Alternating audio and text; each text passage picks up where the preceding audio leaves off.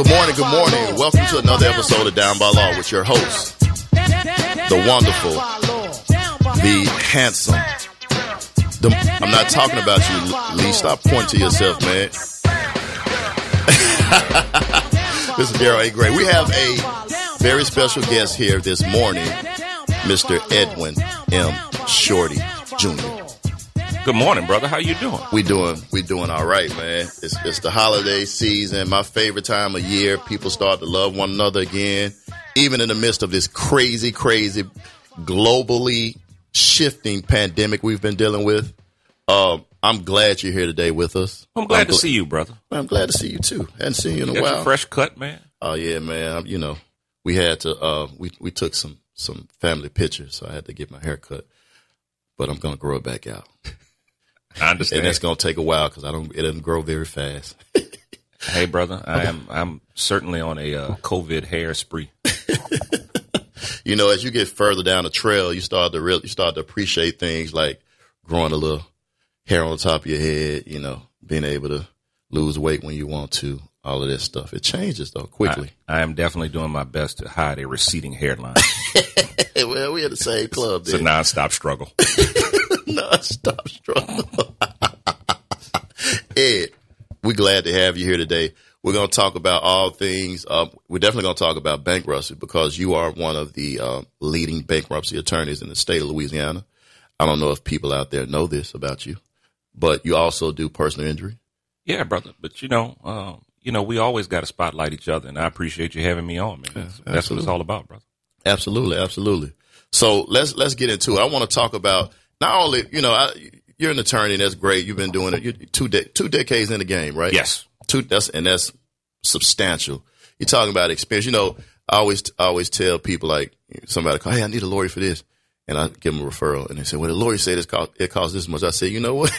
You pay what you get what you pay for. You get what you pay for. Definitely. And then people have a certain level of experience. And if you don't, if you feel like you don't want to pay for that experience, then you need to go somewhere else. I think you and I have learned this lesson over time that you just can't do everything. And you end up doing a few things and you try and do those things well. Right. But you got to be wary of those people who are like, well, I do, domestic and criminal and PI. How? And bankrupt. And you go, no, dude, you don't do all that. No, you can't. No. Not well. Not well. You don't have the time to switch through all those things. Like right. That. But so I've been doing bankruptcy for a long time and PI like you. And hopefully I've gotten somewhat proficient in those things. Ed, one of the things that I really appreciate about you is that when I see you and we talk, the level of intelligence you have, the conversation is always enriching for me personally because you just know what you're talking about and you know what you're doing. Well, brother, you and I always have really good conversations. Right. And it's across the board because a lot of times it's about business and it's about our community. Right. And things that we'd like to do in our community, things that we'd like to see differently. Right. And I think sometimes our community doesn't always necessarily get the cause and effect of certain things. Ooh. Hey, if you support our businesses, then when you ask our businesses to support those things that you want to be involved in, then it's easier for us to do it. It's easier for us to provide those turkeys for Thanksgiving and toys for Christmas and jerseys for sports leagues and that kind of stuff. Right. And all that kind of goes hand in hand. Yeah. And if you got to understand where that help is coming from. If you see us in the community and we put ourselves in a position where you can touch us and you can interact with us and you can ask us questions, and we may not necessarily get anything from that interaction, but we are positioned to be able to help you in that regard. That's giving back. And a lot of, majority businesses don't do the same thing. They don't value our people for who they are. They may value as a commodity. That's the thing. Like, and, I just, this is my show. I can say what I want. I keep it 100. You being valued as a commodity is the same as you being valued as a slave. A slave was a commodity as well. Yeah. So if you're an economic slave or you're in economic servitude to a certain interest, then it's the same thing. It's also interesting the things that people will give you some ability to handle for them, and the flip side is other things that they don't want you to be bothered with. Oh, hey, look, I'll bring you my traffic tickets all day long. But and I'll ask you to help my brother when he got arrested. Right. But when I get the big case, no, I'm going to somebody else. Somebody who's never stood in the gap for my family. Somebody who I can't call on their cell phone. Somebody who doesn't know my community. We'll reach out to those folks and say, you know what, let you make money off of me. Right. And those people who stood with you, you just turn your back on them. And you say, oh, I didn't know you did that. You lying. You know I did that. You know everything that I do. Exactly. You know, and the thing about it is you have to understand this is coming from a lawyer perspective. And I knew we were going to start talking about some of this stuff. And I think it's important for us to understand this. You can't advocate effectively for somebody who you don't know and respect. You have to respect your client because you have to be able to say, I'm going to fight for you because I understand how this situation affects your wife, your children, how it affects, your everyday life, your struggles, with your job or your friends and family members, whatever. You have to understand that. And if the person that you hire to handle that big case for you doesn't understand it, how are you going to be treated fairly in that situation? Look, you've got to be able to speak the same language. How many times have you been in a deposition with your client and your client is asked a question and the other attorney is doesn't understand what your client's saying? And you step in and translate. Basically, you say, no, you got it wrong. This is what he's saying. Right. He's saying it in a vernacular of what we're used to in our community. And you're on a different vernacular, but you guys are just not communicating with each other, right, which gives you different perceptions. And you're basically an interpreter. And if you can't do that for your client, then your client's not well represented. Right. And that's the brilliance of somebody like you to be able to even acknowledge and articulate that fine, nuanced situation when it comes to the law. Like that's something that most people don't really understand when you start to look behind the curtains as it relates to what we do every day and walking in court or, representing people, especially when it comes to any aspect of the law, but personal injury specifically because, you're saying that this person was injured in this accident or injured in this situation, and this is how much the case is worth and why. If you can't understand the why and you can't articulate or translate the why, then that becomes one of those issues to where, hey, man, this guy isn't as valuable as this person who's a doctor or this person who, happens to be white or whatever. It's just like the fight that we always have about lawyer advertising. And we say, people have these expectations because of a commercial they saw. Yeah. And you say, man, the one thing you didn't see was what the injuries were to the person. and you've got this outsized expectation of what your injury is valued at because you saw a commercial where somebody got $250,000 or $400,000. Right. And I'll tell people any day, look, I've got those kind of numbers for people like that. But they were hurt. They were significantly hurt. Right. Don't think that just because the policy is whatever, that you get that policy and all you did was break your pinky toe or something. Yeah, that's pie in the sky expectations that aren't realistic. But again, that goes to how your attorney addresses the situation when you come in and meet them. We talk about that as well. Once a client comes in, we kind of manage expectations, tell them what it takes to get those kind of numbers on cases. And it's not like you think just because you see something. And a lot of times too, let's do the reverse of that. You may see on TV somebody say, "Oh, I got $400,000 for this client." $400,000, but guess what? The case might have been worth $1 million, and that person got $400,000 because they devalued that actual client and their client's injuries and how it affected their lives. So that's also something you have to consider when you start talking about hiring an attorney. Like, are they really going to care about you enough to go to the mat for you and get you what you deserve? Look, I know you've done it because I've done it. How many times have you gotten a significant number for folks and you've tried to set them up with financial advisors? And you say, look, let me get somebody on the phone who can put this money, lock it up for you, who can advise you, because I don't want to just give you this money and you blow it. And sometimes these settlements can change folks' lives. Right. And you really want to make sure, hey, look, this is a once in a lifetime thing. Let's make sure that this can help you and your family. Right. And you go the extra mile. And that's something that I know you guys do. That's something I've tried to do. But You got to care about somebody to do that. You have to care first. Like, it starts there. That's the baseline. You have to be concerned about that person's future, their family, and all of that jazz. And if you're not, which most law firms, I'm just going to be real, they don't care. They just want to get the cases resolved, get what they're going to get out of it. It's a business transaction. They move on. But we're vested in the community. We're vested in our people, and we want to make sure that they're okay. And not only that, but when you have the expertise to get those kind of results, that needs to be widespread and championed, and people need to know about that, and they know they have attorneys that look like them that's out here getting it, and that's what, I think like, again, you start talking about all the advertising and all that. People don't know that. They just see like who they see on a regular basis. They do. And look, but you've also got to establish that. Well, I don't want to say you got to establish that, because I think we all do our best to establish trust. But inherently, I find sometimes that our people just are speculative of the things that we are saying. And if somebody else who doesn't look like us says the exact same thing, then, that thing carries more weight. Right. And how many times have you gotten a call of, or you tell somebody something, and they say, well, that's the same thing the other guy said. Well, why are you second guessing what I said? Well, what makes you second guess me? Grass is greener. Always. Water is cooler. That's what, that's what my grandma, Mr. Charlie Water, y'all just think Mr. Charlie Water is cooler. No, it's not. It's not. I'm trying to tell you this. Listen, but again, it's about education. That's one of the things that we strive for at this show, to just educate our people. And you don't have to go to me. You can go to Ed, you can go to somebody else. You got somebody competent. I want to make sure you're going to somebody who's competent to help you. You want to be comfortable, and it is about trust at the end of the day. Once you establish that bond of trust, then you get to a position where you know that this person has your best interest at heart. And that's what's important when it comes to hiring a lawyer. You got to know that this dude is going to hold me, or this young lady is going to hold me down. And that's what's important.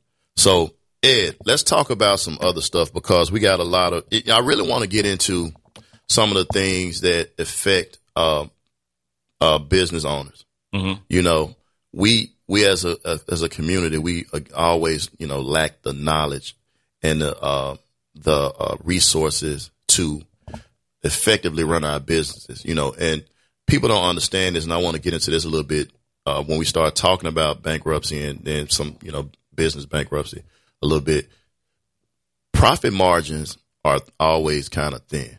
Yes. People don't understand it. Like, you'll see a company like, man, it's a big company. They're making all this money, but they're making money, but that means they're also spending a lot of money. They got a significant overhead. And one place I see that a lot is from the standpoint of bankruptcy in my elected office as constable. What I'll see is small landlords.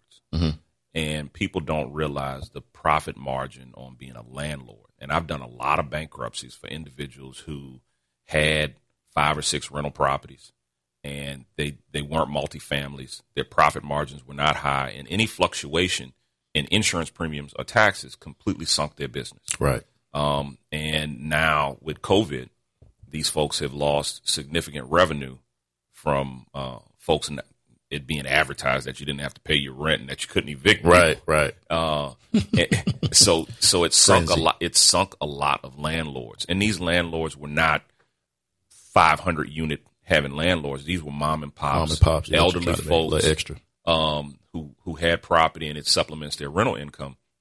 And that just goes directly to what you were saying about profit margins. They couldn't take the hit. They couldn't absorb the loss. Right. And a lot of times they would have worked with folks who were trying to pay something. But when you're saying, hey, I can't evict you, and, oh, by the way, you need to continue to pay your mortgage note, and by the way, you need to continue to maintain insurance on your property, and by the way, you need to continue to pay your property taxes, otherwise your property will go to tax sale, and they just sunk.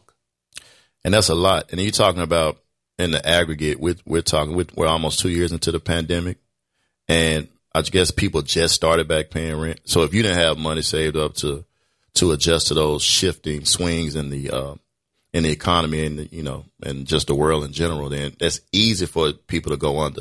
And folks don't understand that. They don't understand how business works, especially when you start talking about mom and pops. But we're gonna delve into that just a little bit more. 504-582-9422. 504-582-9422. We are on today with attorney Edwin M. Shorty Jr. We're talking about all kinds of things that affect the good folks here in New Orleans and across the country, really. So, because bankruptcy is a federal law, you know, it's kind of uniform across the United States. Yes. So we can, you know, he's going to give y'all some good information. And what I'm going to do right now is get him to share his contact information, website, phone number, whatever else you want to.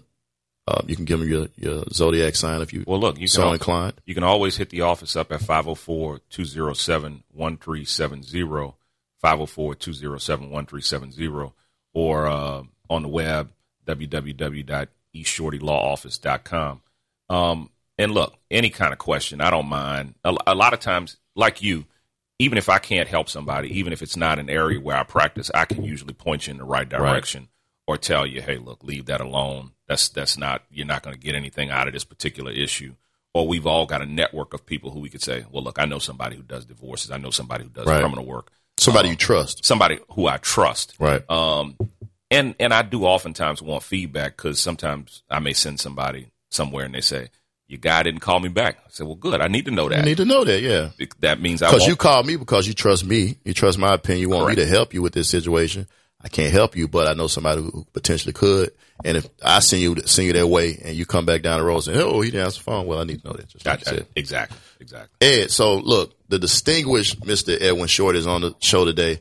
Ed, why don't you, I want to ask you a couple of questions so people can get to know you. You know, you are native New Orleanian. Yeah. Lower Ninth Ward guy. Lower Ninth Ward. Lee, where you from? Lee from Lakeview. From who? Man, knock it off. Lee, you too old to be from New Orleans East. New Orleans East just came around like, I thought you were born at like 32 or something. He said he was there when they drained it. He was there when they drained it. Like, they drained it and said, they're going to leave. Okay. I'm an Algiers transplant, though. I'm Algiers now since Katrina. Shit, in this case, now you got all cases. Look, they had higher land over there. Yeah, I know. That's been around for a minute. Look, so native New Orleanian, you were at one point in time a deputy sheriff. In undergrad, I actually met my wife in the jail, which I love telling people. Wait, hold on. You got to run that story. Yeah, people always ask my wife and I, how did you meet? I said, well, we met in prison. And a lot of times I'll just walk off and leave them with that. But my wife was a nurse in the jail, and I was a deputy in the jail. They had and maybe Miss Hudson, with her win, will consider reinstituting that. When I was in undergrad, they had a program for college students where you could work there, and they had pretty flexible hours. Wow. And we could supplement our income. Right. And I a couple of my SUNO friends and I went over there, got jobs, and we hustled until we graduated. Man, that's crazy. There's good checks over there. Yeah, I mean, that's a real job. It's a real job. You pursuing education. You know, a lot of us don't have a trust fund or parents to write a check for us to go to college. You got to get it how you live. No, I had to hustle it up. Right. I had to make sure I could afford them books high. Man, but I didn't even buy books in college. I would get printouts and stuff. I'm serious. I'm not paying for that book. The book like $300. I'm not doing it. Give me a printout. I understand. You got to be creative, man. I spend a lot of time in the library copying too. I'm telling you, bro. Like, man, you got to be creative. So look, and you did that through undergrad. So it was like what, 4 years? You did that 4 years. In undergrad, you probably graduated in 3 years. No. I did the whole 4 years, and not only was I doing deputy sheriff, I did work study. And I worked for some lawyers. Wow, I had to hustle it up. That's what drove you to go to law school. What motivates you to go to law school? One of my best friend's dad, good friend of mine who I grew up with. My parents separated when I was 10, so I spent a lot of years, middle school and high school in Georgia. And one of my closest friends in Marietta, his dad was a lawyer, and I really looked up to him, and that's one of the reasons. And then I started working for lawyers in undergrad, and that's why I do bankruptcy. Yeah. One of the lawyers did bankruptcy, which you realize not too many lawyers did, and said, oh, I can make a little money doing that. You can make a killing doing bankruptcy, especially when you know what you're doing, like you. And look, especially when people say, oh, that's the black guy who does bankruptcy. Right. Oh, yeah, right. Call me. Man, I'm telling you, because I don't, just thinking about it off the top of my head, you know, and again, this is me. I know who you are in terms of like that highbrow intelligence. It's amazing that they don't have at least some other lawyers that do it on your level. But I don't know of any other black lawyers that do bankruptcy like you do it. I know 2 other black lawyers, and when I think of it, I'm going to call their name out, but I'm just drawing a blank right now. But the issue is the volume. Right. And what I will tell you is there nobody black doing the same numbers I'm doing, but my numbers are nothing compared to the white attorneys who are doing it. Right. When I tell you I may do, let's say I'm doing 8 or 9 cases a month, and there's somebody else who's doing 50 or That's 55. insane, man. And then you go to court and you realize, wait, all your clients are black. What is going on? Where's the disconnect? And it's not your advertising, because you're not advertising that heavy. And you know, you just wonder what brought you to this particular firm. And a lot of times out here, a lot of times bankruptcy clients are recycle clients. Right. They'll end up filing 1 or 2 times or 3 times because the process can be very difficult on folks, and understanding the process. And look, if you're going through a financial hardship, just because you filed bankruptcy doesn't mean that the financial hardship ends. Yep. So, you know, they may come to me on the 2nd or 3rd bankruptcy, and they tell me horror stories about how they were talked to from somebody else. Why would you let this person talk to you? Like, what made you go over to this person? They just handled me so bad, Mr. Shawty. Well, why were you there? Why, after they handled you bad, you still wrote them a check?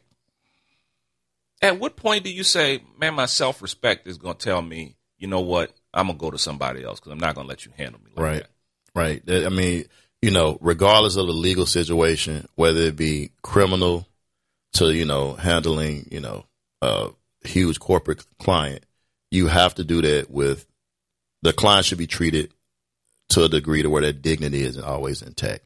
You know, you gotta have some empathy. And I think, again, just like you said, a lot of times we as a people lose sight of that, and we think that going to this particular lawyer is just what we don't have any options. Whereas you're talking about somebody who has 20 years of experience practicing law, who is well respected in the community, you're also an elected official, right? Yeah. Elected official on the board of supervisors for Southern University. That's a position that the governor of the state has to appoint you to. And and also you're not only on that board, you're the chairman this year of all of Southern's universities. It's a statewide network of universities. Let me stop you. I do not have that many tickets for Bayou Classic. So don't want everybody calling me about Bayou Classic tickets. But look, one of the things that I try and impart to my clients or folks that call me is that, especially when you're dealing with bankruptcy, that there is it's not indicative of who you are as a person. And in our community, in the black community, it has such a stigma to it. Yeah. And, you know, I try and tell them, hey, look, this crosses all boundaries. I've got white clients. I've got black clients. I've got rich clients, poor clients. I've got folks who've had top secret military clearances, police officers, doctors, people who went to law school with me. So, you know, one of the things is to try and tell people, let's deal with your situation and let's see if we can help you in your situation. And that this is not indicative of who you are as a person. Everybody has financial issues. Right. It happens. You know, but for a few things happening and me being blessed, I could have been filing bankruptcy. I mean, we all go through these trying times, and this is a business decision. And the thing that drives me is that my white clients understand that it's a business decision. Right. My black clients seem to feel that it says something about who they are as people. And it's just you know, I can't tell you the number of people who said, well, you know, Bank of America been trying to work with me. And Bank of America is not your family friend. Man, look. You act like, you know, like they did you some favor by granting you credit. I mean, this is just a decision. And trust me, if you file a bankruptcy and you discharge that debt, they will extend you credit at a later date. Right. It's not a big deal. Right. It's for them. It's always about the business of making money. And once again, you're an economic commodity.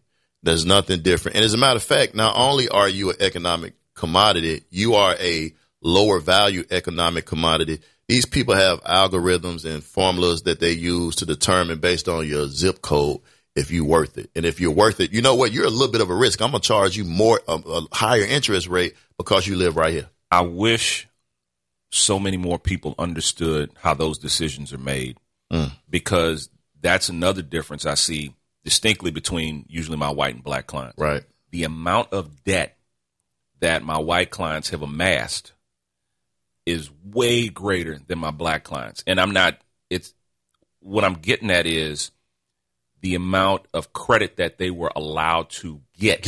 Right. To borrow. And the interest rates that they are borrowing at is just completely different. That's insane. And then I look at my black clients and you're borrowing less, but the interest that you're paying is way more. It's more. And you go, well, look, if somebody had set you down, I do a lot of financial counseling with my clients on, look, how do you establish credit? How do you reestablish credit after a filing of a bankruptcy? And just some good financial practices of ways to make sure that you're not paying these onerous rates. I see people paying over 10%, 15% on car loans. And I'm going, how did you, these numbers don't even make sense. But it's an everyday practice, and you realize that it's expensive to be poor. Wow. Man, say, hold on. Say, that's a jewel. JusticeJewels.com is coming soon. That's a justice jewel. It's expensive to be poor. The rates that people pay, if your washer and dryer breaks, you just go get one. And right. if you get it on a credit card, then your credit card interest is pretty low, and you're probably paying it out at the end of the month. But for somebody who's in financial straits, then they're going to borrow from somebody to pay it, and they're paying 11 to 12% or higher interest just to make sure that they're not going to the laundromat, right. and are they going to pay for that washer and dryer twice based on those numbers? Yes. I watched a special once on the number of times that a lot of times people come to me for bankruptcies because they've had cars repossessed, and, you get sued on the difference that's owed on the car. And just the number of times that one car can be sold and the number of loans outstanding on one vehicle. That was a whole 60-minute special. Wow. And people get in these traps where, especially our folks, we're trying to, I don't want to say keep up with the Joneses, but give your kids what you didn't have. Right. And they end up buying these cars for kids that really they can't afford. The kid can't maintain insurance on the car. They get into an accident. Now it's totaled out. And once the car is totaled out, you owe the difference between what's owed and what the car's value was. Right. And they get sued on this thing that they don't have anymore. And they're getting garnished. Parents are getting garnished for their kid's car, and it keeps them in poverty. And work in poverty because you're going to work every day. You are working every day, 2 or 3 jobs, but you are firmly in poverty. And just some better financial decisions or understanding, hey, man, maybe that kid doesn't need that car with that note on it. Right. Maybe you just need to buy one cash. Yeah. Hooped it. I've drove a hooped it for years. I drove multiple hoopties for many years. And you try and make those decisions when you can make those decisions. But the other thing I see a lot is, grown or older folks trying to maintain and take care of adults. And then these adults don't step up to make sure that grandma doesn't lose the house. You got grandma trying to take care of you on Social Security. And the minute she says, well, can you help me with my note? You go move out and rent somewhere. So that's, man, listen. Down by Law, we're here talking to the distinguished Edwin M. Shorty Jr., 504-582-9422. Ed is on here giving out straight, hot fire information, financial information. It's not just like, you coming to him at the end where you're ready to file bankruptcy, but this man is giving people financial literacy advice. And that's what we need as a community more than anything, because this is an economic engine that we live in, the United States of America. We need to wake up. We need to wake up, folks, and realize what we need to do as a people to get to the next level. And one of those things, Ed, like when you talked about like people we make these decisions, and I consider them to be somewhat rash, knee-jerk decisions. And it's more so about if you take time out to think and think about things logically and think about, what's the reasonable decision to make, just like you talked about, like overextending yourself is a very dangerous situation because just like we're dealing with the pandemic, like anything can happen and it shifts and your whole world crumbles. What do you do? Like stop, you gotta take time out to really anticipate that anything can happen. And you just gotta be safe than sorry. You know what I'm saying? I can tell you that across the board, most people are living check to check. And that's not a knock on any particular subset. Right. Like I said, I've represented lawyers and doctors and they're living check. People spend what they make. Absolutely, 100%. They spend what they make, and a lot of times, and the thing that allows me to have empathy is because I've seen so many people in different situations where the thing that brought them to the brink or pushed them over the brink was a divorce, failed marriage. Yeah, a failed marriage. You were living off a 2-family income, and now one of those incomes is gone. Or the one of the worst things to me is in America, people get sick. And then their lives are ruined. Medical bills.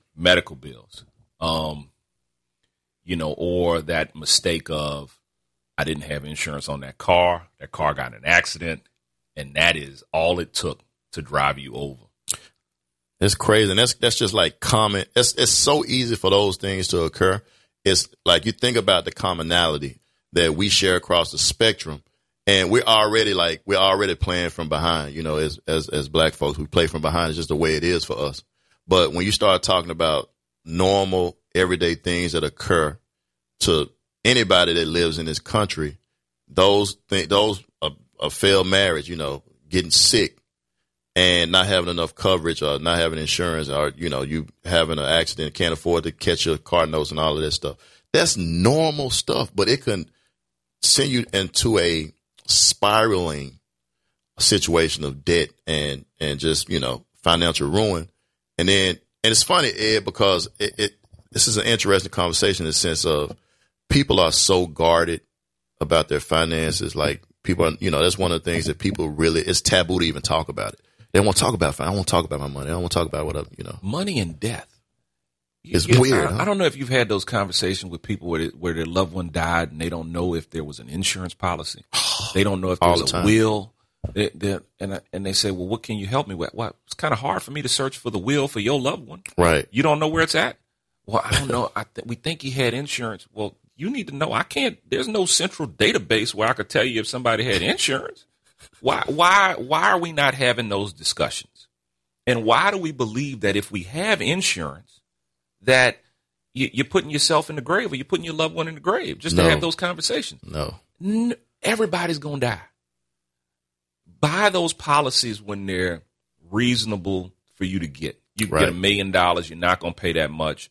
We get these burial policies, and I'm not saying everybody should look to death to change their circumstances or their financial outlook on life, but I'm saying it makes a difference. I know that my wife and I have accumulated a certain amount of debt together, and we can maintain the amount of debt that we have. But were I to pass, I would not want her to struggle to maintain that debt without my income. So I make sure that there's enough insurance to cover all the debt that I've accumulated with her. Ed, I'm gonna stop you right there, and I'm gonna go back to something you just said. You kind of alluded to, well, you shouldn't put it in a situation where it's a financial windfall for your folks if you die. I'm going to say this. If you get up and you go to work every day and you have a family, you have somebody that you love and you care about, and you're leaving them behind, it is imperative on you to get as much insurance as you can afford to pay so that when you pass on, your children, your loved ones are in a better financial position than when you were here. And I don't care what anybody says. I've seen so many families excel and move to the next level just based on the insurance proceeds. If you can afford $1 million, and it's not crazy expensive like people think. You can afford $1 million policy, go get one. If you got young kids, you need to have as much. If you need to have $1 million policy, I'm sorry. Like cut out some of the bars. Don't buy those sneakers this month. Go get $1 million policy for your kids, because guess what? You can lock it up, have it in a trust, so that when the kids get a certain age, they can get that money. And then your kids aren't worried about whether or not they've got a bar to go to school. Right. Whether or not they're getting a car when they're 16 or something like that. Right. But I'll flip that a little bit. We're talking about insurance. The other thing that really pushes folks is they're not getting enough insurance on these houses. I've been talking to people about these Hurricane Ida claims, and I've had a few people come to me who had named storm exclusions on their policies. That's crazy. Which means that if there was a named hurricane, it did not cover them. And I went, well, why would you even buy that? Well, you live in Hurricane Alley. You live in hurricane land. Well, and then I realized they want to save money. Somebody had a $300,000 house and they had an $800 a year insurance premium. Oh, okay. You didn't realize this premium's way too low? That there's no way that you insured this house properly for $800 a year? And I understand you're on a fixed income, but your largest asset, the largest asset that you have, the thing that you've been paying on for 30 years, if it burned down, or if there's a hurricane, which this lady happened to have a hurricane that Ida tore the roof off her house and destroyed her house, she doesn't have coverage. That exclusion? Man, look, you know what? And I'm going to tell you something, too. Y'all got to stop. Y'all got to stop going to these, I guess, the insurance carriers or brokers or agents. They're just trying to make a living. But you got to stop letting these people talk you into not properly protecting yourself. Like I was telling, just like with that, I was telling, you talked about it earlier in terms of people having wrecks in cars and not being able to afford them and pay, when it gets damaged. I was talking to some of the staff in our office and I was like, man, y'all make sure y'all got UM on y'all's insurance policies, because they got a lot of people riding around with no insurance. So uninsured motorists or uninsured motorist coverage is a provision in your policy that kicks in once if somebody hits you and they don't have insurance, mm-hmm. right? And the people, some of the staff are like, man, that costs too much. I'm like, you know how much it's going to cost if you can't afford to get your car fixed? First of all, it's going to cost me money, because you're going to talk about you can't come to work because you got something going on with your car. I don't understand that. Like, you have to properly protect yourself. Well, the new trick that they playing on them. Oh, we're going to give you UM, but it's economic loss only, yeah. You go, okay, what does that mean? That means only the money you spent, only the medical bill is going to get covered. Right. You go, well, that doesn't help you. What if you're really injured? I mean, some compensation for your pain and suffering. You get nothing. Zero.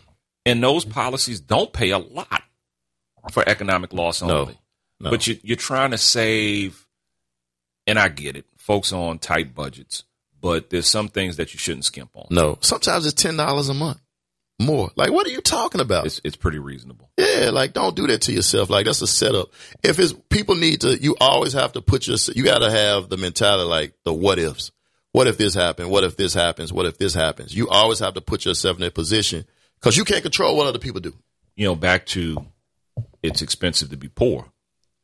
I find that the more expensive the policies that you have and the more policies you have, the cheaper it is. Oh, yeah, for sure. So I find that the number of cars I have in my driveway all have, let's say, 100, 300 policies. I'm paying less than some folks who may have one car with a $20,000, $30,000 policy, and they give me a discount. Right. Because of multiple vehicle discount. Multiple vehicle, and because of the amounts of the policy. Right. And it's like, well, maybe it's a little pricey, but if you upped your limits, you'd save some. Yeah, you save. It makes more sense. You're further protecting yourself in the event of a calamity or something to that effect. Definitely. You have to take care of you first and foremost. You have to take care of you and your family first and foremost. And that means you need to, one, educate yourself on insurance, know what it means, and know what it's about, because at the end of the day, if something happens, any kind of tragedy, you don't want it to be left up to that person to be properly protected, to look out for you. Look, there are way too many people, as you know, running around without insurance. None. And they are hitting folks, and then they are driving off. Right. And you are stuck if you don't have the right insurance. No savings. And if you do have a little bit of savings, that's gone, because you got to pay. You got to continue to maintain yourself, get back to work, and get back on your feet. Look, especially here, where what happens when you drive through that water that you thought was 2 inches and it wasn't 2 inches, and you done flooded out the car, and now your car is done. And those are the kind of things that a lot of times end up pushing people to me, because they just didn't plan. And we don't think about, hey, look, I don't want to call folks out, but how much is it costing you to get your hair done? How much are you spending per month on makeup, or how much are you spending, like you mentioned, shoes? These things are, if you budget correctly, a lot of times you can deal with these things. We got to prioritize our money. Right. And that's the most important thing, because while you're sitting there looking pretty, you catching the bus. RTA is your best friend, because you decided you didn't want to do what was needed as opposed to what you wanted. And that's tough. I mean, I understand it, because people want gratification. We live tough lives, getting up and walking out of the house and just trying to make a living and take care of your family. That can be very difficult when you wear this gorgeous black skin. Look, I get it. And sometimes you want the things that you want, because at the end of the day, you're saying, look, I'm working hard. Right. But you've got to think beyond that immediate gratification. I remember having an assistant who really wanted a Mercedes, and I tried to coach her not to get it. Maintenance. The maintenance. And I said, baby, what you don't understand is you can't rotate them tires. The front tires and the back tires are different size. So when you go get tires, you're getting 4 tires. 4 new tires. And that's a number. Man, look. Woo. People don't understand it about those. You start getting foreign whips, that comes at a premium, Jack. I'm trying to tell you. Look, I remember growing up driving my daddy's Ford truck all the time. And you get the rotors turned, and you change the brake pads. And I got it in my mind that I was going to get one of them expensive cars. And they said, well, we don't turn rotors here. You just buy a new rotor. New rotor. A new rotor? You know how much rotors cost? You can't do my daddy used to do the thing. They put it on the machine. They turn the rotor, put the rotor back on the truck. Right. Nah, buddy. New brake pads, new rotors. Man. $1,000 brake job. And you go, man, look, if you can do it, you can do it. But if you can't, that's something that you've got to look at in the cost of ownership. It has to be budgeted. It has to be budgeted in, like you said, in the cost of ownership. And again, these are some of the decisions that we make to where we don't really understand how that works.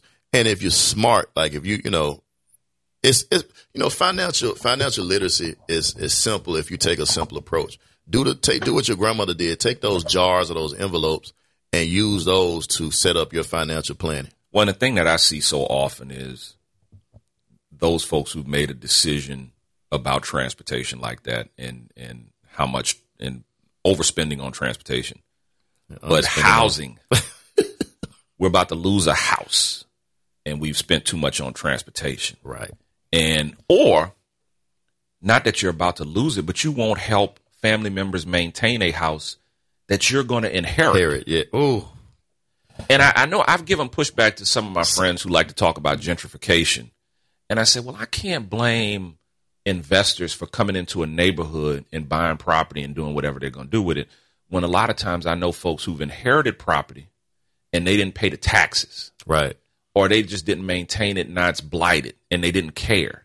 And I wonder if they didn't care because they weren't the ones who had to work to get it. Right. And grandma had it, and then grandma gave it to you, and now you've lost it.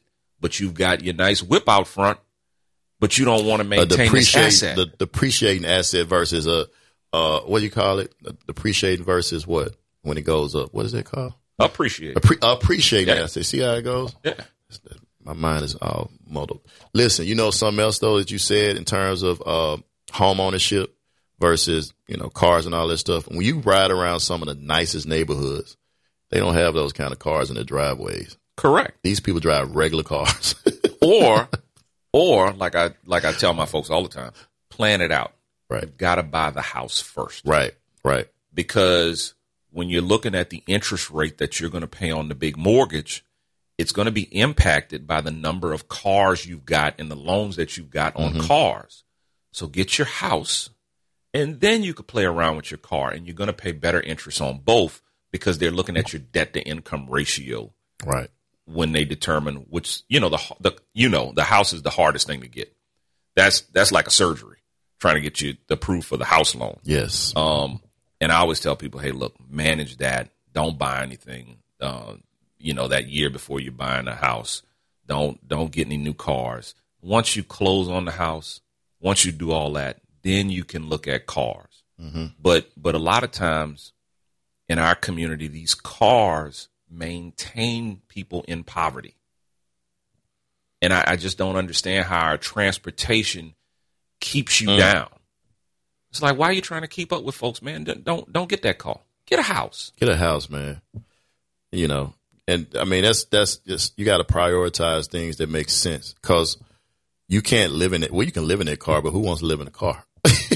Look, when I do my Chapter 13 bankruptcies, which is usually to save people's homes, I have to do a financial plan for you. And I have to take out all your numbers and say, look, this is how much you're paying for housing. This is what you're paying for cars, operating expenses for cars, food, kids, and all that kind of stuff. And a lot of times the car is the thing that makes the difference on whether or not they can continue to afford the house. Mm-hmm. And people have to make hard choices, because in the bankruptcies, you can keep things and you can let things go, depending on which kind. So in the 13s, what I'm doing is giving you time to get caught up on your mortgage. But if the numbers don't work on paper, because you've got a $600 car note, right, or two $600 car notes, and another $400 car note for your little daughter who just graduated that you wanted to send her off with a nice Honda Accord, then now you're over $1,500 in car notes. Transportation. Plus insurance, if you're doing it right. And these numbers don't work on paper. I've got to justify that you're going to be able to pay your house note and pay other bills.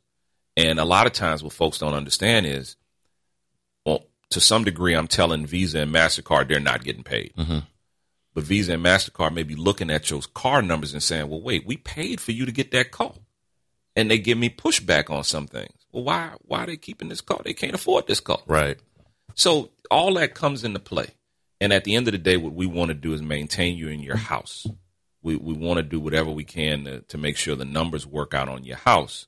So that, look, a lot of times people will say, what do you think? Do you think I ought to do a bankruptcy, or do you think I ought to do a modification? And I say, well, it depends on you individually. What's the difference? Well, the difference is it's going to change the terms of the loan. So if I put you in a bankruptcy and you've got 20 years left on your mortgage, when you come out of the bankruptcy after 5 years, you're going to have 15 years left on your mortgage. So because you've paid extra every month to get caught up because you fell behind. A modification, they're going to take the past due on your loan and they're going to redo your loan. Mm. So if you had 20 years left, when they do the modification, they're going to stretch you back out to 30 years. And what I always tell folks is, look, all right, if you've been in your house 1 or 2 years, things went south, and you've got to redo your numbers, that's not so bad. Yeah. But when you start saying I've been in the house 10 or 15 years, and now you're going to stretch that loan back out, you're going to pay for your house for 45 years. You go buy a house right now for $100,000. And when you sign that promissory note and you look at the amortization schedule, it's going to say, over the 30 years, you're going to pay back $300,000. So for my $100,000 house, I'm paying $300,000. Right. All right. Once they stretch you back out, if you look at the whole schedule, you're going to pay $500,000 for your $100,000 house. Wow. Under no circumstances do those numbers make sense. And when I break it down to folks like that, they say, Ed, I would rather do the bankruptcy because that makes sense. Right. Or I'm going to let the house go. And a lot of times my hard conversation with folks is, let's let this house go. Mm. Because I've run into people who've gotten so far behind that it's a silly term, but they're upside down on the house. And I said, well, look, these numbers don't make sense. You're $60,000, $70,000 behind on your mortgage. Your house is worth $150,000. You're never going to catch up. Let's let this thing go. Start over. At that point. Let's start over. You still and that goes back to your earlier point of bankruptcy not being. It shouldn't be a stigma. It should be something to where you take it, give yourself opportunity to make better, more sound decisions, and go from there to better your life. Because even with your credit report, bankruptcy is on there for how long? 8 years. 8 years.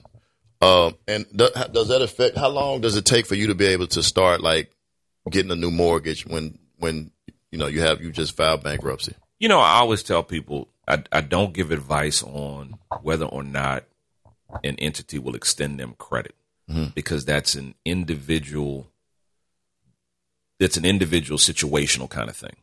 So if you're making money, 2 years is the mortgage issue. After a bankruptcy, it's going to take at least 2 years for a lender to look at you. But my clients can get credit cards and cars after. And it's really dependent upon how much money do you make. Right. And don't think that the bankruptcy is the thing holding you back when you make $30,000 a year and you're trying to buy a $50,000 car. It's your numbers that don't work. So for my clients who maybe work in they had a lull or a factory closed or something, and in the offshore industry, and they start off going back to working $110,000, they can get whatever they want. Right. Because what the creditors understand and what the individuals don't understand is they've got lawyers advising them, and they are sophisticated enough to know if you filed that bankruptcy, you can't file another bankruptcy for 8 years, at least the Chapter 7, the one where you liquidate everything. Right. So they don't care about extending you credit because you stuck. Once you buy that thing, you can't go back on them, so they'll extend you credit. Now you may pay a little bit higher interest rate, yeah. But you're still able to get what you need or what you want. Correct. And that's the important part. But that's also the financial education that we lack. You can't look at it as being taboo to go hit the reset button if you're drowning, like you're drowning. Do something. And I always tell people the most important thing is keeping that roof over your head. Right. Keep the roof over your head. And I never down folks. Look, I've had people, very few, but I've had people who've taken a chance. They've taken a chance on starting a business, and the business went south. Restaurant, they bought a bunch of equipment and all that kind of things, and things fell apart. Well, look, that's okay. Things like that happen. All the time. So wipe your hands of it, start fresh.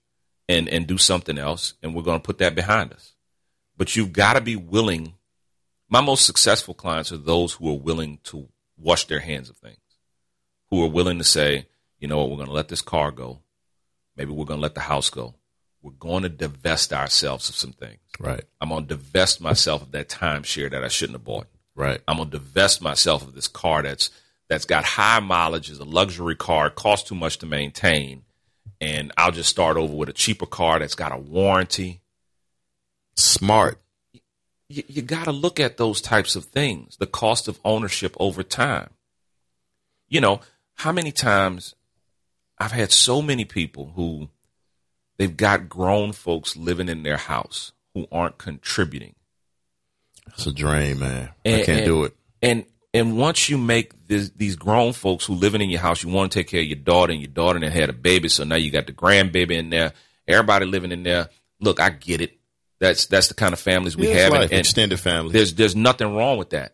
But your daughter living there, she ain't gonna pay nothing. She's not gonna help you. Yeah, other cultures do that, and they all contribute, so they all rise together, and they bring the whole family up. Listen, Ed, this has been a very, very informative episode of Down by Law. We appreciate having you here.